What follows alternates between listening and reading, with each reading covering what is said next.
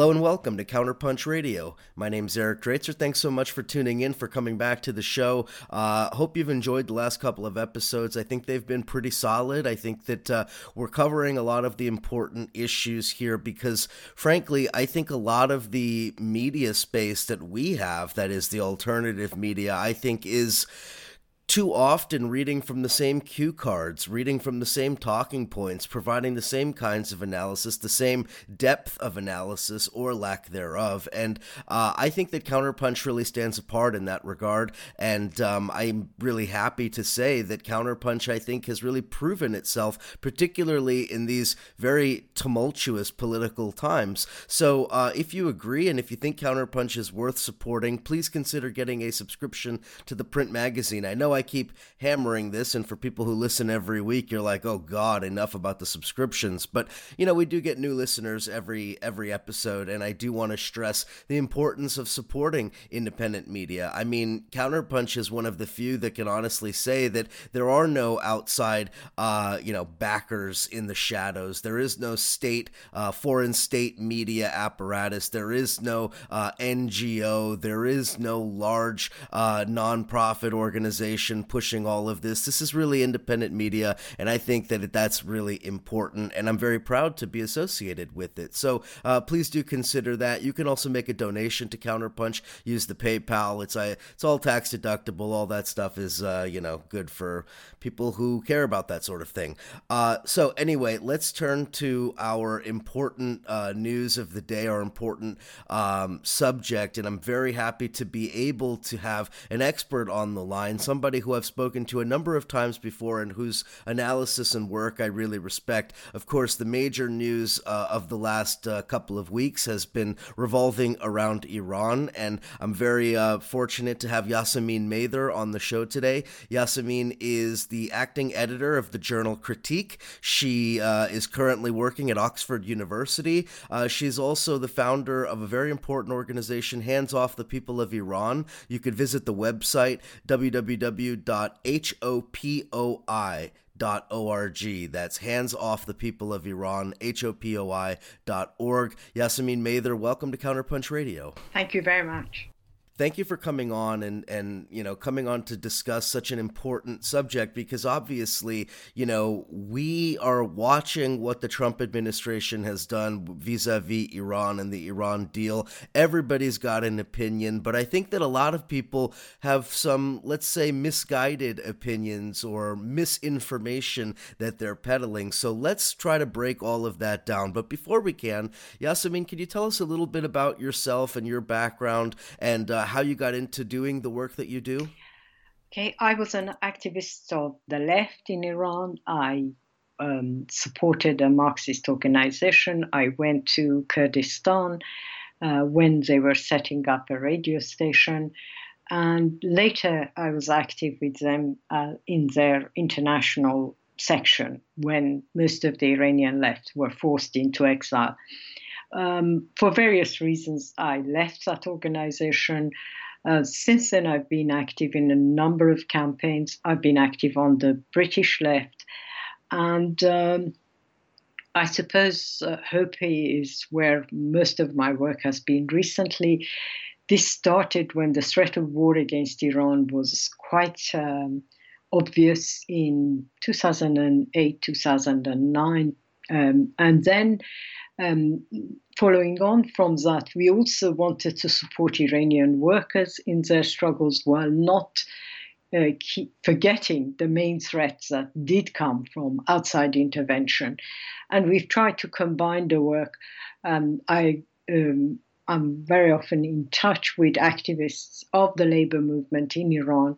I try and keep up with what they're saying, but also obviously living in the West, we do need to, and we are committed to opposing what I would call imperialist interventions in the region, and in particular in Iran.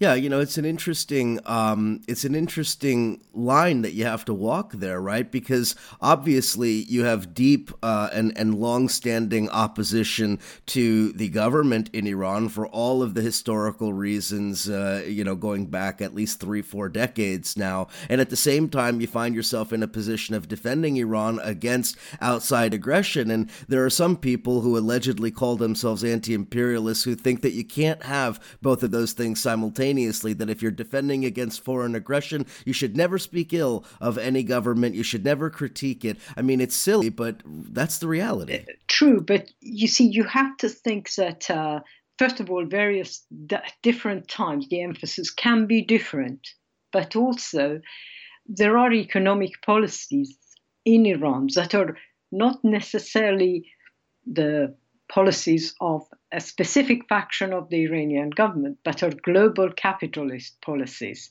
And those global capitalist policies have their effect on the Iranian working class. So, in a way, if you are opposing neoliberal capitalism in Iran, you are also opposing, in some ways, economic intervention in the country. The leaders of the country haven't got much choice. I realize in real politics, maybe global capital is the only place where you can survive these days in the world. But I think the plight of the Iranian working class, which has a conscience, because this was the class that rose against the Shah's regime, this is the class that is showing resilience for the last 5, 6 years against economic hardship, that class deserves support as well. So I don't see them as contradictory. I see them as complementary. I totally agree. So we're gonna leave that off to the side Sure. for just a few moments while we focus on the news of the day, and then I do want to return to some of those other issues. But obviously, I think that any conversation about Iran happening in May of 2018 obviously has to center around the recent developments. Unless you're living on Mars, you know that President Trump has pulled the United States out of what was President Obama's kind of landmark foreign policy, his signature achievement, which was the deal with Iran regarding nuclear weapons and economic normalization, the so-called JCPOA. So let's just begin there. Yasemin, can you tell us, number one, what is the alleged rationale for Trump removing the United States from this deal, and how do you see? Well, actually, before we say what the impacts are, tell us what the deal is. I think a lot of people are a little bit in the dark about that. What are the specifics of the deal, and why does Trump pulling us out of the deal make so much of a difference? So Iran faced a number of severe sanctions, especially between 2008 to 2015. Some of these got worse after 2009. Those sanctions really affected the daily lives of Iranian people. Medical, surgical equipment couldn't be sent to Iran on the basis that it could be used. It had dual use. It could be used for nuclear weapons. Medicine couldn't be sent to Iran. These sanctions were related to what the United States and the including as part of the 5+1 major nuclear powers were saying, and Germany, which was separate, were saying if you like, Iran's plans to enrich uranium to a stage where it could be used in a nuclear bomb. Iran has always denied this. I think it's not really an issue. The issue is Iran was enriching uranium. The deal put a limit on the level of enrichment that Iran can follow. It also forced Iran to destroy or send away uranium that was already enriched and could be potentially used for what is called weapon-grade atomic use. And in exchange for this, some of the sanctions, and here I need to be careful, not all the sanctions, mainly sanctions by the European Union and sanctions about Iran selling its oil were lifted. This was in 2015. The United States really never lifted many sanctions because the United States sanctions have a more historic time. They started, some of them started as early as 1979, 1980. Some of them were imposed because of the hostage crisis in Tehran when the embassy staff were taken hostage. So there are different levels of US sanctions that were never lifted, really. However, the United States under Obama, as you said, agreed that the severe sanctions of the latter period were going to be lifted. Now, throughout this period, financial organizations and the banking system worldwide has been wary of continuing US sanctions, while Iran has adhered, as far as I can tell, by what the international inspectors of the atomic energy are saying. Iran adhered to the letter and the spirit of the agreement. The enrichment has been stopped, the plants are open to inspection. Many of us thought Iran was giving away too much, to be honest. Not that I'm in favor of atomic developments or nuclear development, but it seemed like almost an unbalanced, if you like, agreements that Iran conceded to while it had to do so because of the sanctions. One of the effects was obviously the sale of oil. Iran could, after this period, start selling oil. And this is important because it's one of the main incomes of the country. Before that, one of the issues was you couldn't even insure the tankers that were taking oil from Iran, crude oil out of Iran to anywhere in the world. So you can imagine how that hampered the economic situation. Financially, the deal had allowed some of Iran's money, which had been confiscated in the US, and Trump keeps going on as if this was a gift from Obama to Iran. This was Iranian money confiscated in the US, was returned to the country. Financially, there has been a lot of problems in that although European companies have invested in Iran, although European countries have gone back to trade with Iran, the return of actual currency to Iran has been very difficult. A number of European banks have faced penalties, even in the last 2 years and a bit, where the nuclear deal has been operating for trading with Iran, sanctions imposed by the United States. So, if you like, the deal, if anyone has not followed the deal, one could say it's the United States that hasn't done it. Right? Iran has done what it could have done. I think that's an absolutely fair analysis for sure. I mean, the United States not only did it break the deal by withdrawing from it, but all throughout it sought to undermine many of the fine points of the deal, including the ones that you just named. And one other thing I just wanted to add or kind of ask you about, wasn't also one of the major issues about the SWIFT system, that is the system for debt settlement that is used internationally, and because Iran had been frozen out of that, a lot of the deals that they wanted to make that might have had nothing to do with the United States or the European Union couldn't go through because the money couldn't change hands from one party to the other. Precisely. And of course, as everything else, there are ways of going around it, but it's expensive and it has created a lot of problems. In addition, Iranians of any if you like, any part of Iran, people who have nothing to do with the government, have faced sanctions imposed by European banks in fear of US sanctions being imposed upon them. So a parent sends money to their child somewhere in Europe, the bank freezes the account because they want to investigate if this money has anything to do with nuclear weapons. And you have to go through the whole process of showing that you sold a piece of land, or this was inheritance, or this was your savings, or whatever, and you're sending to this child, and there's no connection to any nuclear program. So in a way, even ordinary citizens of Iran have faced a lot of problems, even in the last 2 years and a bit, regarding any type of financial transfer, and this is precisely because of the restrictions on SWIFT.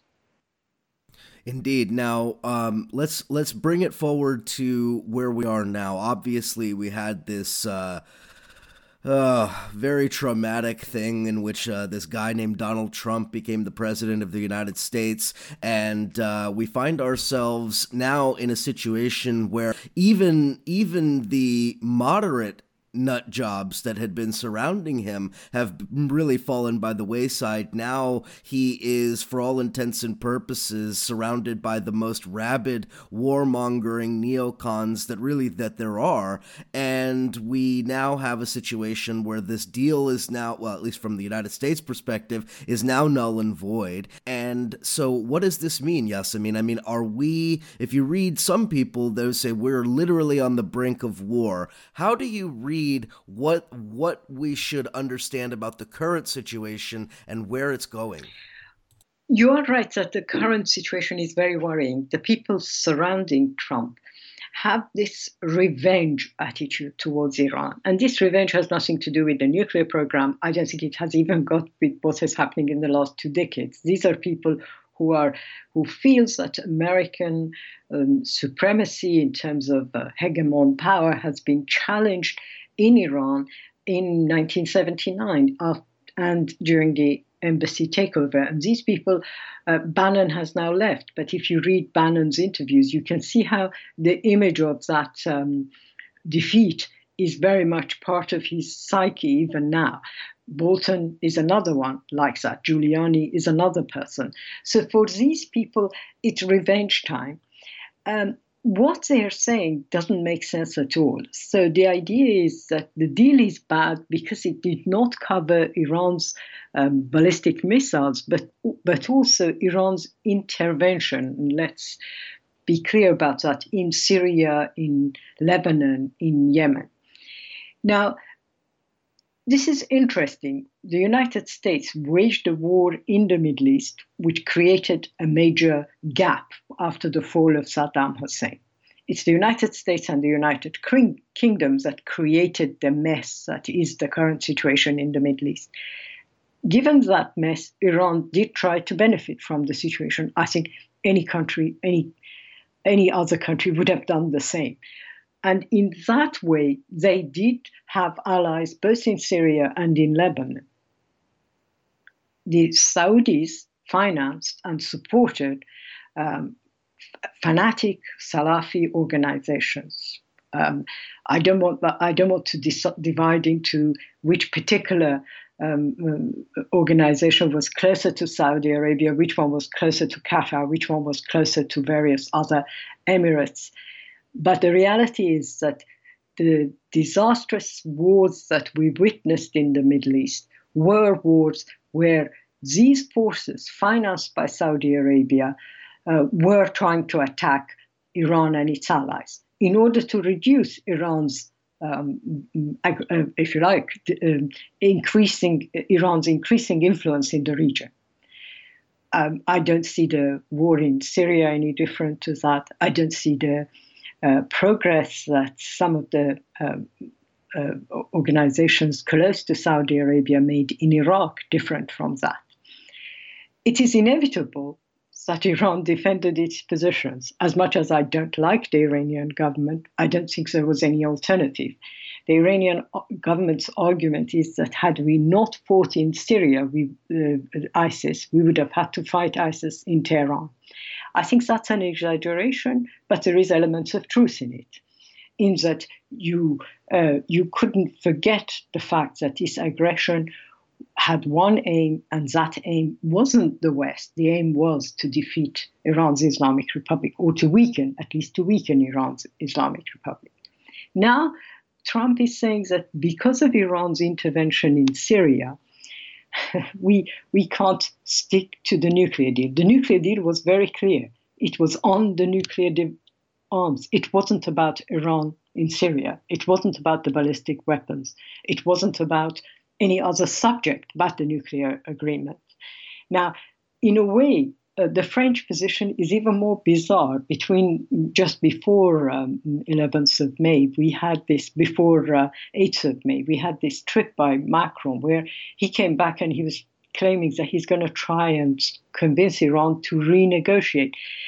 This is impossible. You've made a deal. 2 years has gone from it. Now you want to add other items to a deal you made 2 years ago. Well, I mean, Iran's rulers are not stupid. You can't do this. You can't do this with any other country. And so this whole concept that somehow, and it's still being said by the Trump administration, that we want to add to the existing deal is ridiculous. No one is going to now take the United States seriously after they walked out of this deal. Why should anyone trust any deals that the United States makes? Because once you walk out of one deal, why wouldn't you walk out of the next one and say, oh, well, we forgot that Iran wasn't sticking to X or Y or Z. And as a result of this, we are in a situation where I think the United States has taken this position. The European countries are in a difficult position. They're going to try and find ways around what has happened. But the future is bleak, both for the deal, both for Iran, most importantly for Iranian people as opposed to the government, but also for the region, because we are now seeing a proxy war in Syria between Iran and Israel. We are seeing a war between Iran and Saudi Arabia in Yemen. And all of these can flare up at any time because the absence of a deal makes the whole situation far more dangerous.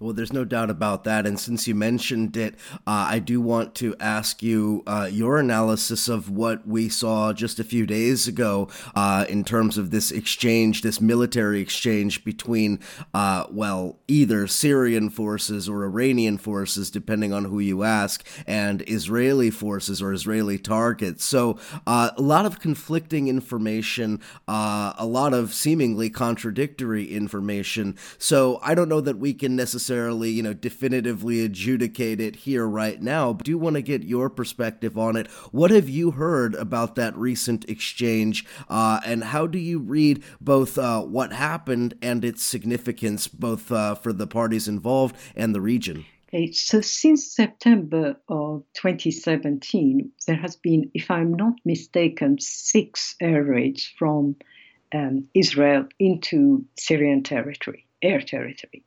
In most of these cases, and in particular the last 2, which have been the most severe, and the last one was even the one on the 9th of May was probably the most severe. The claim is that Iran has military air bases where it's training Syrian pilots, Syrian military, and weapon dumps, ammunition and weapons dumps. Now, one of the maps that the great Israeli government has produced of these air bases includes a picture which is Mehrabad Airport in Tehran. So you can see that despite their claims of accuracy and satellite information, they clearly have got something wrong. Mehrabad Airport is nowhere near Syria. It's the old Tehran airport.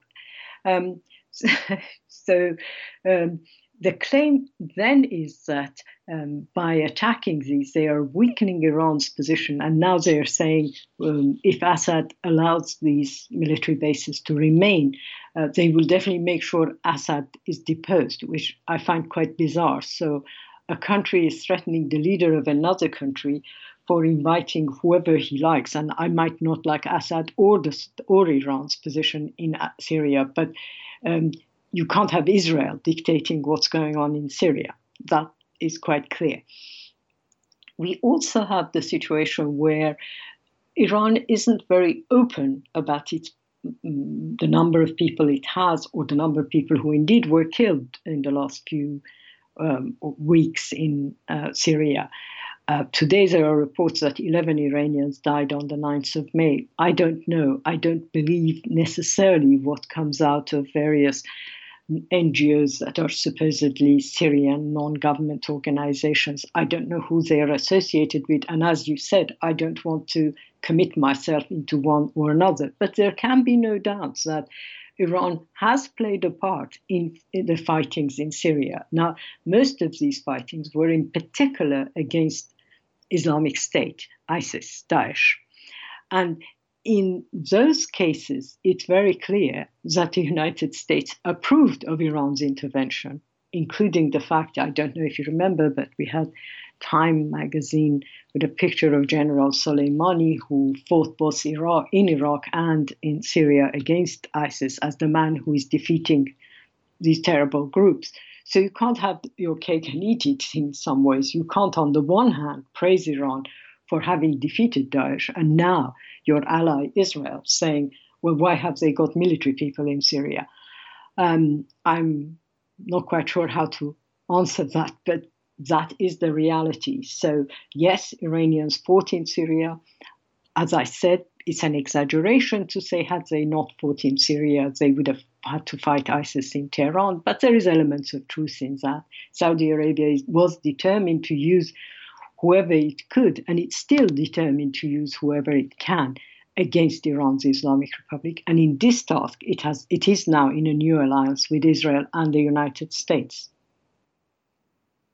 Ultimately, I think that the issue was, okay, the Iranians can come in and do the dirty work, that's fine, but as soon as the dirty work becomes power projection in the region, all of a sudden, now Iran is an imminent threat. Now, I think that I don't think that everybody in Washington is a complete dummy. I think they understood this from the very beginning, and they were willing to, for public consumption or what have you, say, okay, the Iranians are doing well fighting against ISIS. And then as soon as that's not the issue, turn it around and say the Iranians are seeking hegemony in the region. So, it's kind of a rigged game, as it were, for the Iranians, at least from the PR side. That's very true. Yes, you are right. I think that is the case. I assume that the Israelis, even at the time of when Iran was fighting ISIS, were not very keen on Iran being so close by. And also they did probably even then, as we know, they were opposed to the nuclear deals. They weren't very friendly with Obama. Relationship with Netanyahu and Obama was the worst, I think, between an Israeli prime minister and a US president. So we had that position from Israel in a consistent way. But yes, you're right. And the other aspect of that, too, is that there are other regional players involved that complicate the matter because, for instance, you have the Islamic State and demonstrable, evidence-based, proven ties to people very highly placed in the Turkish government, money coming from Turkey, flowing into the coffers of the Islamic State. At the same time, Turkey has close ties to Russia. At the same time, Turkey and Iran have an on-again, off-again friendship, hatred towards each other. Saudi Arabia fits it. In other words, it's an incredibly complicated picture in which at times you have strange bedfellows who literally the next day will be at each other's throats. And ultimately, I think now we're in a new stage of the Syria proxy war. Call it, the regional stage, because I think that ultimately, to a large extent, the fighting in Syria is winding down, and it seems that the fighting regionally is ramping up.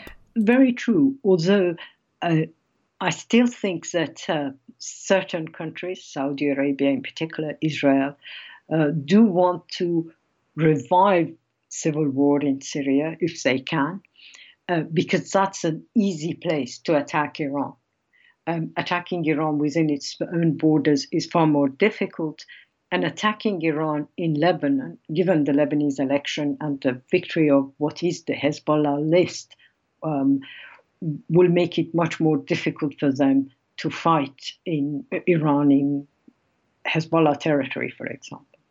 Absolutely right. And the other question that I have before we head to break, now that we see, the ramifications of what the U.S. and Western policy has been in Syria, I wonder if that brings into question some of the positions and debates that we've had on the left over the Syria issue. You have some factions of the Western left, some factions that see, Assad as really the main locus of evil, the main threat, somebody that needs needs to be destroyed because of his crimes against the Syrian people.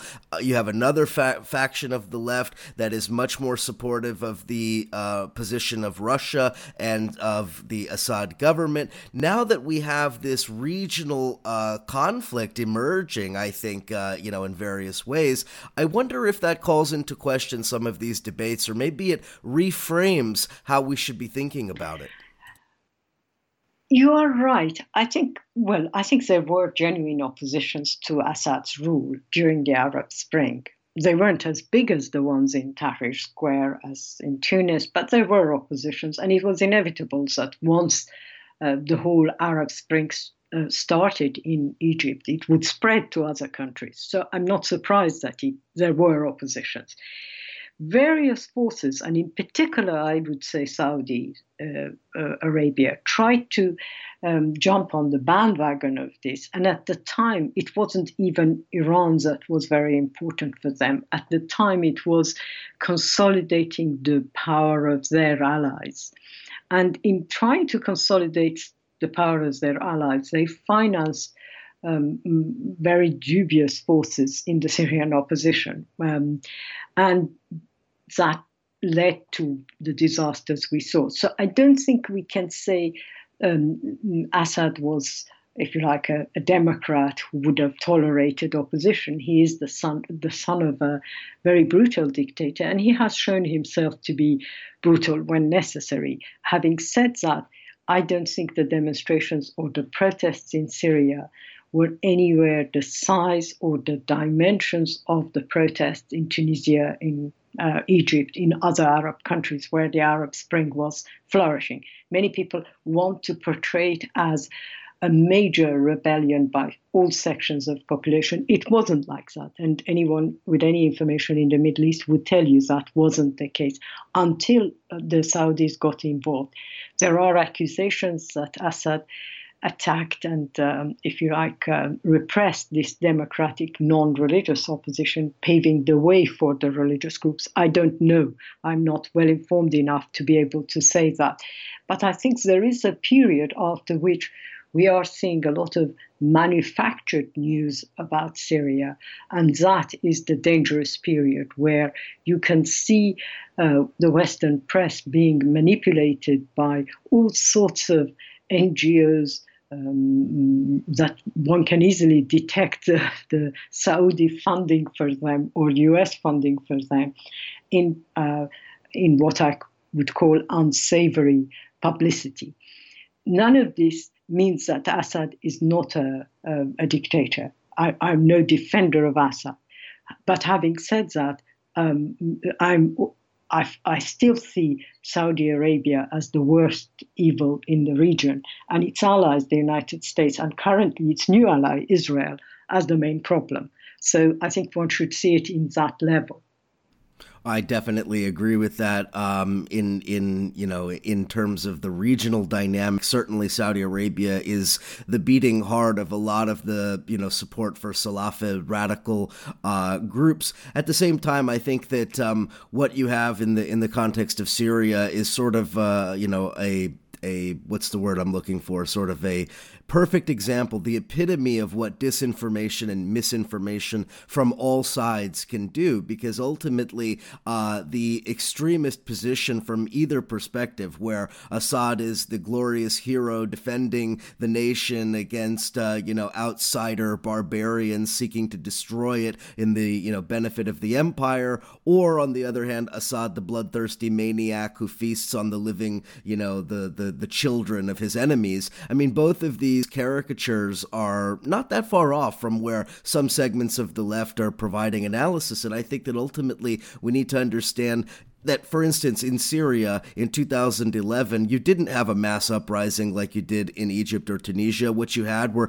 economically based protests around things like subsidies and agricultural issues and labor issues and many other things that had happened many times before. But it was in the context of the Arab Spring that this whole thing got transformed into, this idea of a mass uprising, which I agree with you, it was not. At the same same time, you did have vicious repression by the government against many leaders of the protests and, of some of the other structures that were being developed, democratic structures and so forth. And that led to everything that we've seen since then. The fact that the left has such a hard time accepting that, I just think is rather disheartening. It is, and I think that is really the problem.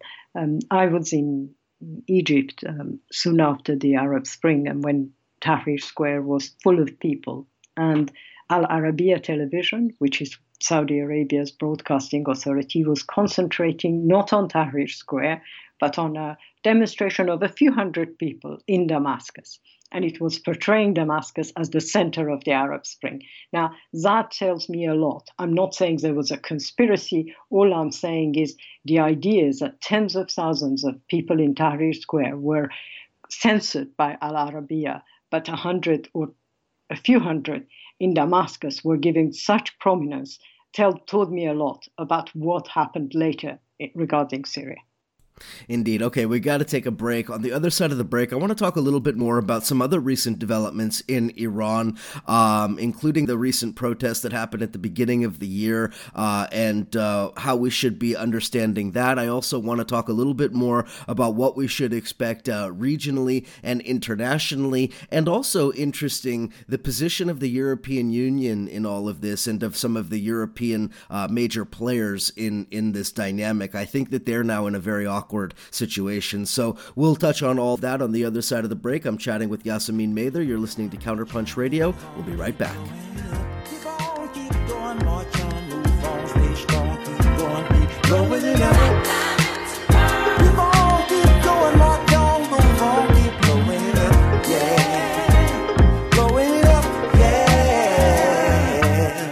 Young leaders, little unsung heroes, you can run some meters, be a hoop or a track star, school teacher, scientist, or even on your very own street, maybe even be a rap star.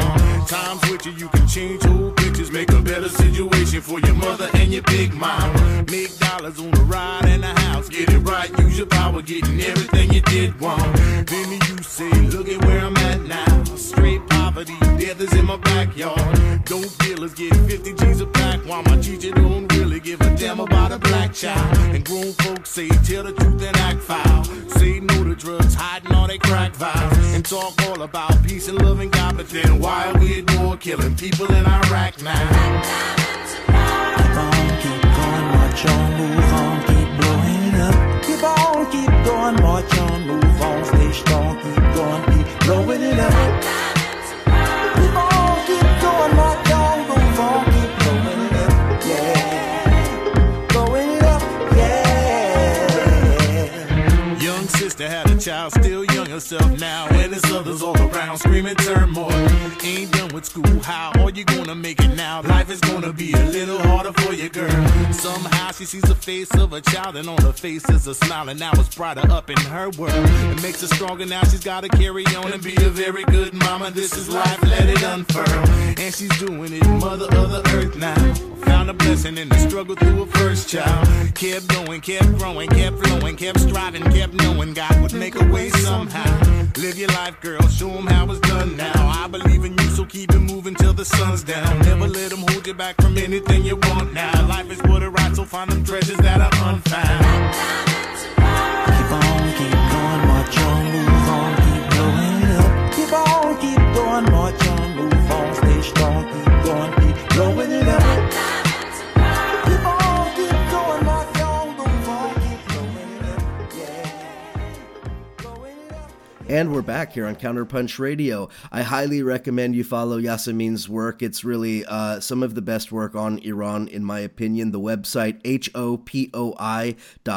That's Hands Off the People of Iran, an important organization to follow. Also, Yasamin is the acting editor of the journal Critique, and she is based out of Oxford University. So, Yasamin, we were talking before the break about a number of regional issues, but I wanted to begin this portion of our chat talking about the social and economic situation in Iran, something that doesn't get nearly enough attention, but is, of course, a major factor in all of these considerations. So at the very beginning of the year, I want to say it was right around New Year's, or maybe it was the end of December, we saw an upsurge of protest in Iran. Now, if you would have turned on CNN or Fox News, you thought the entire Iranian state was collapsing, and that it would imminently fall. The government was imminently going to fall. Of course, none of that happened, and the protests seemingly have kind of become a historical footnote. But I want you to tell us, A, what were those protests really about?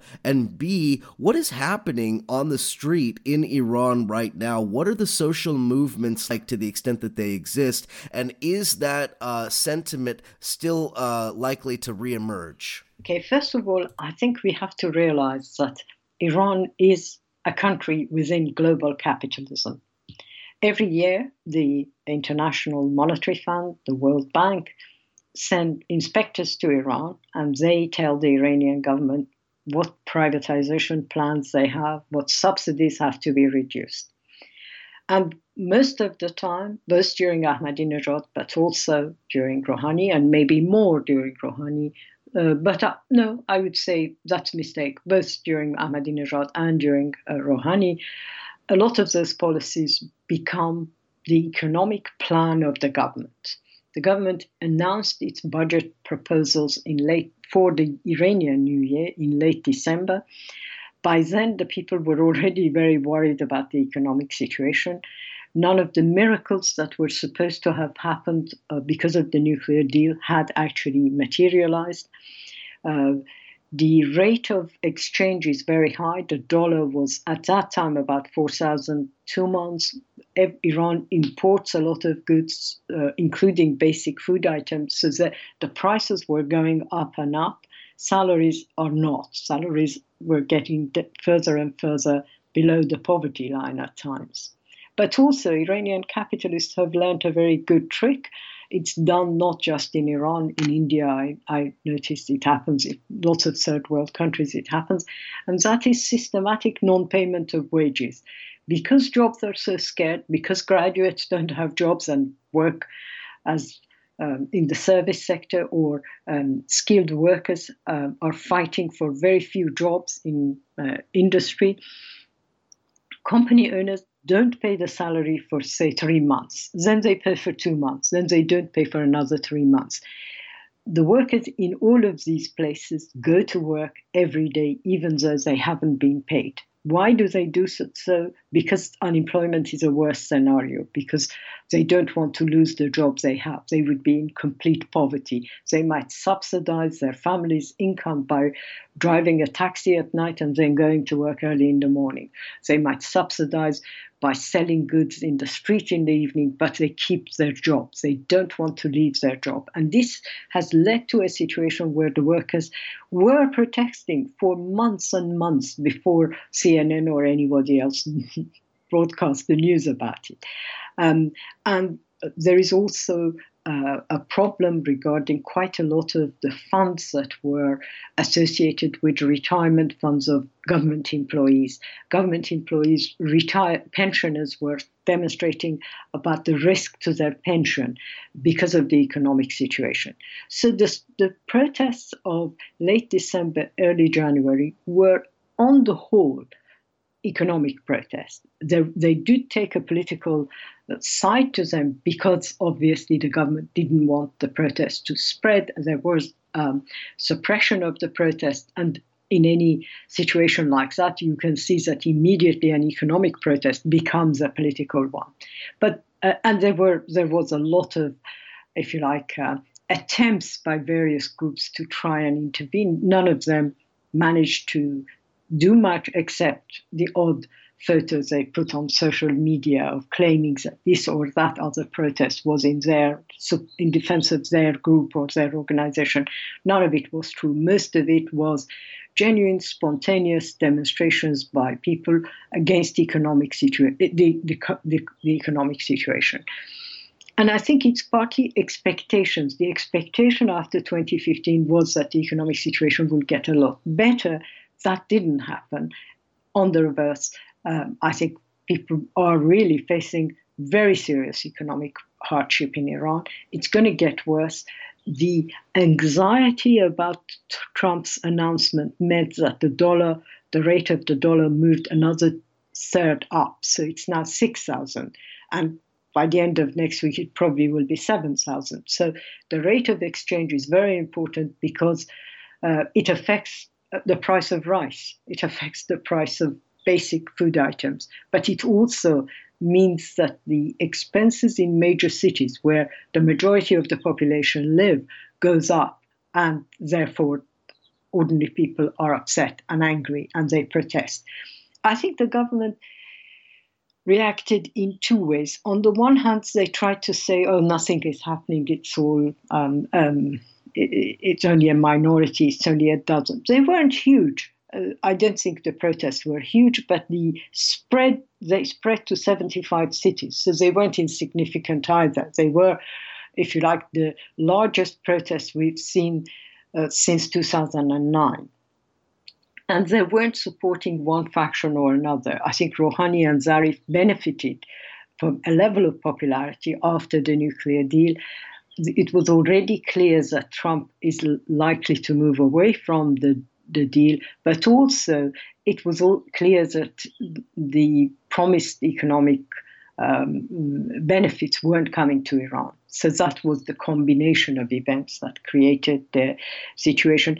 I noticed you mentioned about in your introduction about funding. You don't have support from a state. Well, Iranian people are unlucky to have a number of major broadcasts 24/7 to their country, paid by Israel, Saudi Arabia, the ex-royal family, the United States, and so on. And most of these were trying to, if you like, both portray the situation different from what it was, but also get their own agenda added to the protest.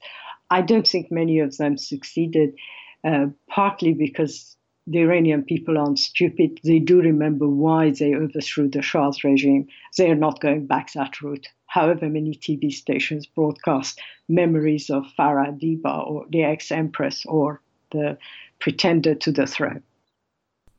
Very interesting. One thing that reminds me of, I was in Venezuela in 2015 when a lot of those same issues were really bubbling up, and that was the election that the Chavista government lost, and the right wing came back into the legislature, and a lot of it had to do with disappointment with the government and not being able to deliver on some very basic promises, and things like staple foods becoming too expensive for ordinary people. That leads to the kind of social instability and ultimately chaos that a country like Israel or the United States or Saudi Arabia would instantly attempt to capitalize on. The issue, I think, too, is that you had a government coming into power well before the nuclear deal was signed, and that government was supposed to be, that's the Rouhani-Zarif government, that government was supposed to be reasonable and practical and pragmatic and Western-oriented, Western-educated, and that they understood the United States and understood the British and understood the West, and therefore they could make a deal and they could bring Iran into the future of a normalized economic situation. And none of that has happened, and a lot of, I think, quite reasonable people would then look at the government that they elected and say, so why are you in power again? Yes, that's very true. There is an additional aspect, and that is that the rich have become richer in Iran. So the gap between the rich and the poor is growing. It's a worldwide trend. It's not unique to Iran. I think the elite in all the countries, the 1%, is getting richer and richer. But Iranian people see that as another aspect of what they don't like about their country's rulers. Exactly. Now, one of the things that I was most interested in when the nuclear deal was first signed really wasn't the United States, but the Europeans, because I think everybody understood that when the Iranian market was opened up to, foreign investors, that it was going to be the French Total or Italian Eni or the Norwegian Statoil or any of those other major oil concerns from Europe that were going to rush into Iran well before BP or ExxonMobil or some of these other companies were going to be able to do so. And I'm wondering now that we have the scenario in which the United States is attempting to torpedo this deal, what is the position of the Europeans? How are they going to try to walk the line between not breaking with the United States, which I don't think they can do, but at the same time attempting to capitalize on a situation that the U.S. is basically destroying? Well, it's interesting. Both the French and the Germans have been making quite a lot of claims in the last few days. The British Foreign Minister Boris Johnson is saying we are looking at non-dollar deals with Iran, which I'm not quite sure how you can do. But anyway, so the French French economics minister is very keen to continue. They have sold 100 Airbuses to Iran. Trump is saying that deal has to be cancelled. I think 100 Airbus is not just the money that comes in, it's the jobs that it creates in France. It's not a minor issue for the French economy, which only a few years ago had serious problems. And it still has facing uncertainty in certain areas. So the French and the Germans are trying to see what they can do. And they are looking at various options. One of them apparently is that, and I don't think they will go that route because they're not brave enough, but one of them is to actually complain about the US withdrawal. Now, the actual deal has nothing about a country walking out of the deal. It has a lot about what would happen if Iran enriched nuclear grade uranium, but there's nothing about a country walking out. But I think this is, if you like, leaving the deal in some ways by the United States. And apparently they are looking at that. They're also looking at convincing, at the same time, they're looking at convincing Iran in the 120 days they've got, which is the limit where sanctions by the United States will start against European companies, to, if you like, convince Iran to renegotiate the deal. Again, as I said in the introduction, I can't see Iran renegotiating. This deal hasn't exactly been very good for Iran. Why should they renegotiate a second one? They are looking also at other options in terms of circumventing the US sanctions. There are ways you could, for example, buy it from India. And this has happened. Or I'm not saying India as a country X. And so the deal will go via a third country. All of this is going to be costly, both for Europeans and for Iran. But also there will always be the fear that in this age where transfer of money is traceable and very easily traceable, that the deals will still invite new sanctions, new penalties by the United States. The Europeans aren't taking this line down. They're not accepting it, not because they're friendly with Iran, but because economically, all of them, for their own various reasons, need these deals. It's a market of 70 to 80 million people, skilled labor, as Rouhani and Zarif have at times told European investors, educated, skilled, English-speaking, and with no trade unions, with no organization, you can pay as little as you want, and as we know, many of them don't even get paid for months. So it's, if you like, a good market, but also a good place to exploit the working class. And the Europeans are very keen to benefit from that. For Britain, it's important. It's moving out of Europe in economic uncertainties about Brexit. Various other issues have made the economic situation pretty risky in Britain. And Britain is very keen not to lose out to France and Germany in the battle for Iranian markets. So all of them are looking. Whether they would succeed or not is a different matter.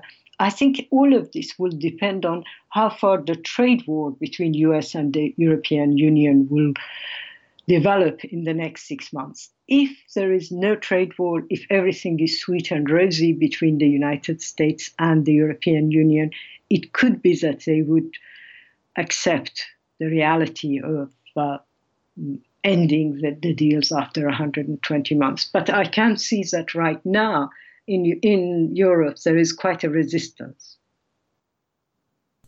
Indeed. Now, one of the interesting players in all of this, in my opinion, is the man Vladimir Putin, because Putin is sitting in Moscow saying to himself, well, I'm going to, I was central in the entire, the P5+1. I'm very much, touting international law and adherence to agreements and all of that. At the very same time, Russia presents itself as at various times if not an ally, then certainly a partner of the Iranians, certainly in regard to Syria. I think it's an obvious example, perhaps in other places as well. And at the very same time, Iran is a major threat to Russia for in the context of providing oil and gas to Europe. The entire issue of the last few years about European dependence on Russian energy has been lurking in the background of the entire Iran negotiation process, because I think a lot of the European countries, and we've seen specific examples of this, view Iran as a potential way to get around this sort of addiction to Russian energy that flows westward into Europe. And so Putin is, in one sense, wants to defend the deal. On the other hand, is very close with Netanyahu and is watching all of this and saying, well, looks like Russian energy is stronger by the day. Very true. In a way, this whole battle about oil and gas is very often about stopping a country selling oil to another place. It's not, no one is, given that there is shale oil in the US, given that the whole oil market is different, these battles are not about keeping oil, but about stopping Iran selling to X, Y, and Z, or in the case of Europeans, stopping their dependence on Russian oil. So it's, if you like, a negative battle rather than a positive one. And it's very interesting to see how that happens. Having said that, I think the crucial, Iran sells oil mainly to China. China is one of Iran's biggest buyers. And I think that could go further if the deal is completely falls out. And the Chinese are ready to insure their own tankers and deal with the issue of tanker insurance themselves. Again, the problem for the United States, for the Europeans, is the idea that they want to stop Iran selling oil to China. And how can they do that? I assume they can then try and impose, or the United States would try and impose sanctions on China. Well, that would change, I think, the dynamic entirely. Now, we're running out of time, so before that happens, I do want to ask you about another aspect of this story that I think is, to a large extent, I don't want to say it's ignored, but I think that people just don't pay attention all that much because they don't know that the internal politics in Iran is very much dependent upon these international issues. As I said earlier, the Rouhani government, to a large extent, its main mandate was to get Iran back to a position of normalcy in the international community, get those sanctions lifted, get the economy going, and if we have to bite the bullet and, swallow our pride, then so be it. Well, it seemingly has become a failure, certainly looks that way. So that then begs the question, does this then open the door for a resurrection of the hardliners in Iran? You hear rumblings about Ahmadinejad mulling, a comeback bid politically, certain other elements within the broad tent of the hardline faction in Iran that have been vehemently opposed to everything, including the deal initially, including everything that's happened since then. Tell us a little bit about the internal politics and and what we should expect from the hardline faction given that the deal is falling apart? The hardline faction has been saying, we told you so. You can't trust the United States. I believe Khamenei had said at some stage during the negotiations in 2015, you can't trust the United States. And of course, now he's saying, I was proven right. Ahmadinejad, I don't think is in a position for a comeback because the important sections of the conservative faction, of the fundamentalist factions, have disowned him. And his base is limited to only his own supporters. So he can't rely on the conservative factions as a whole. The crucial factor, as always, remains the supreme leader, not just because he's supreme leader, but because the conservative factions will mainly look at what he says. His reaction on Wednesday was was to a certain extent muted. He said, we will stay in this, we will work with the Europeans. If the Europeans can't give us guarantees that they will maintain this, then we will consider other options. So at the moment, he is, if you like, the calming factor in this. I think the threat is now unfortunately coming from the kind of oppositions that the United States and Saudi Arabia and so on try and create amongst the young people in Iran. And that is that there is no hope, there is no other solution, that regime change is the only way, and try and convince people not to remember regime change in Iraq, regime change in Libya, both very clear in the minds of Iranian people, or indeed in Syria, which has led to bloodshed, civil war, destruction. Iranian people always talk of the fact that they have economic difficulties, but at least their cities are standing up. There is no wholesale destruction of entire cities. But I think the attempt by the United States, and you can clearly see this in Trump and in Bolton and Giuliani, their aim is regime change from above. They're doing everything they can to achieve that. My surprise is that the Iranian leaders don't seem to be aware of this and are constantly creating more restrictions for ordinary civilians, for ordinary people in Iran, which paves the ground for this type of intervention to gain support. So I'm more worried about that than I am about the conservative factions, because I think Khamenei is a very astute politician. I might dislike the guy, but I know that he's a very astute politician. He is going to wait and see what happens with the Europeans.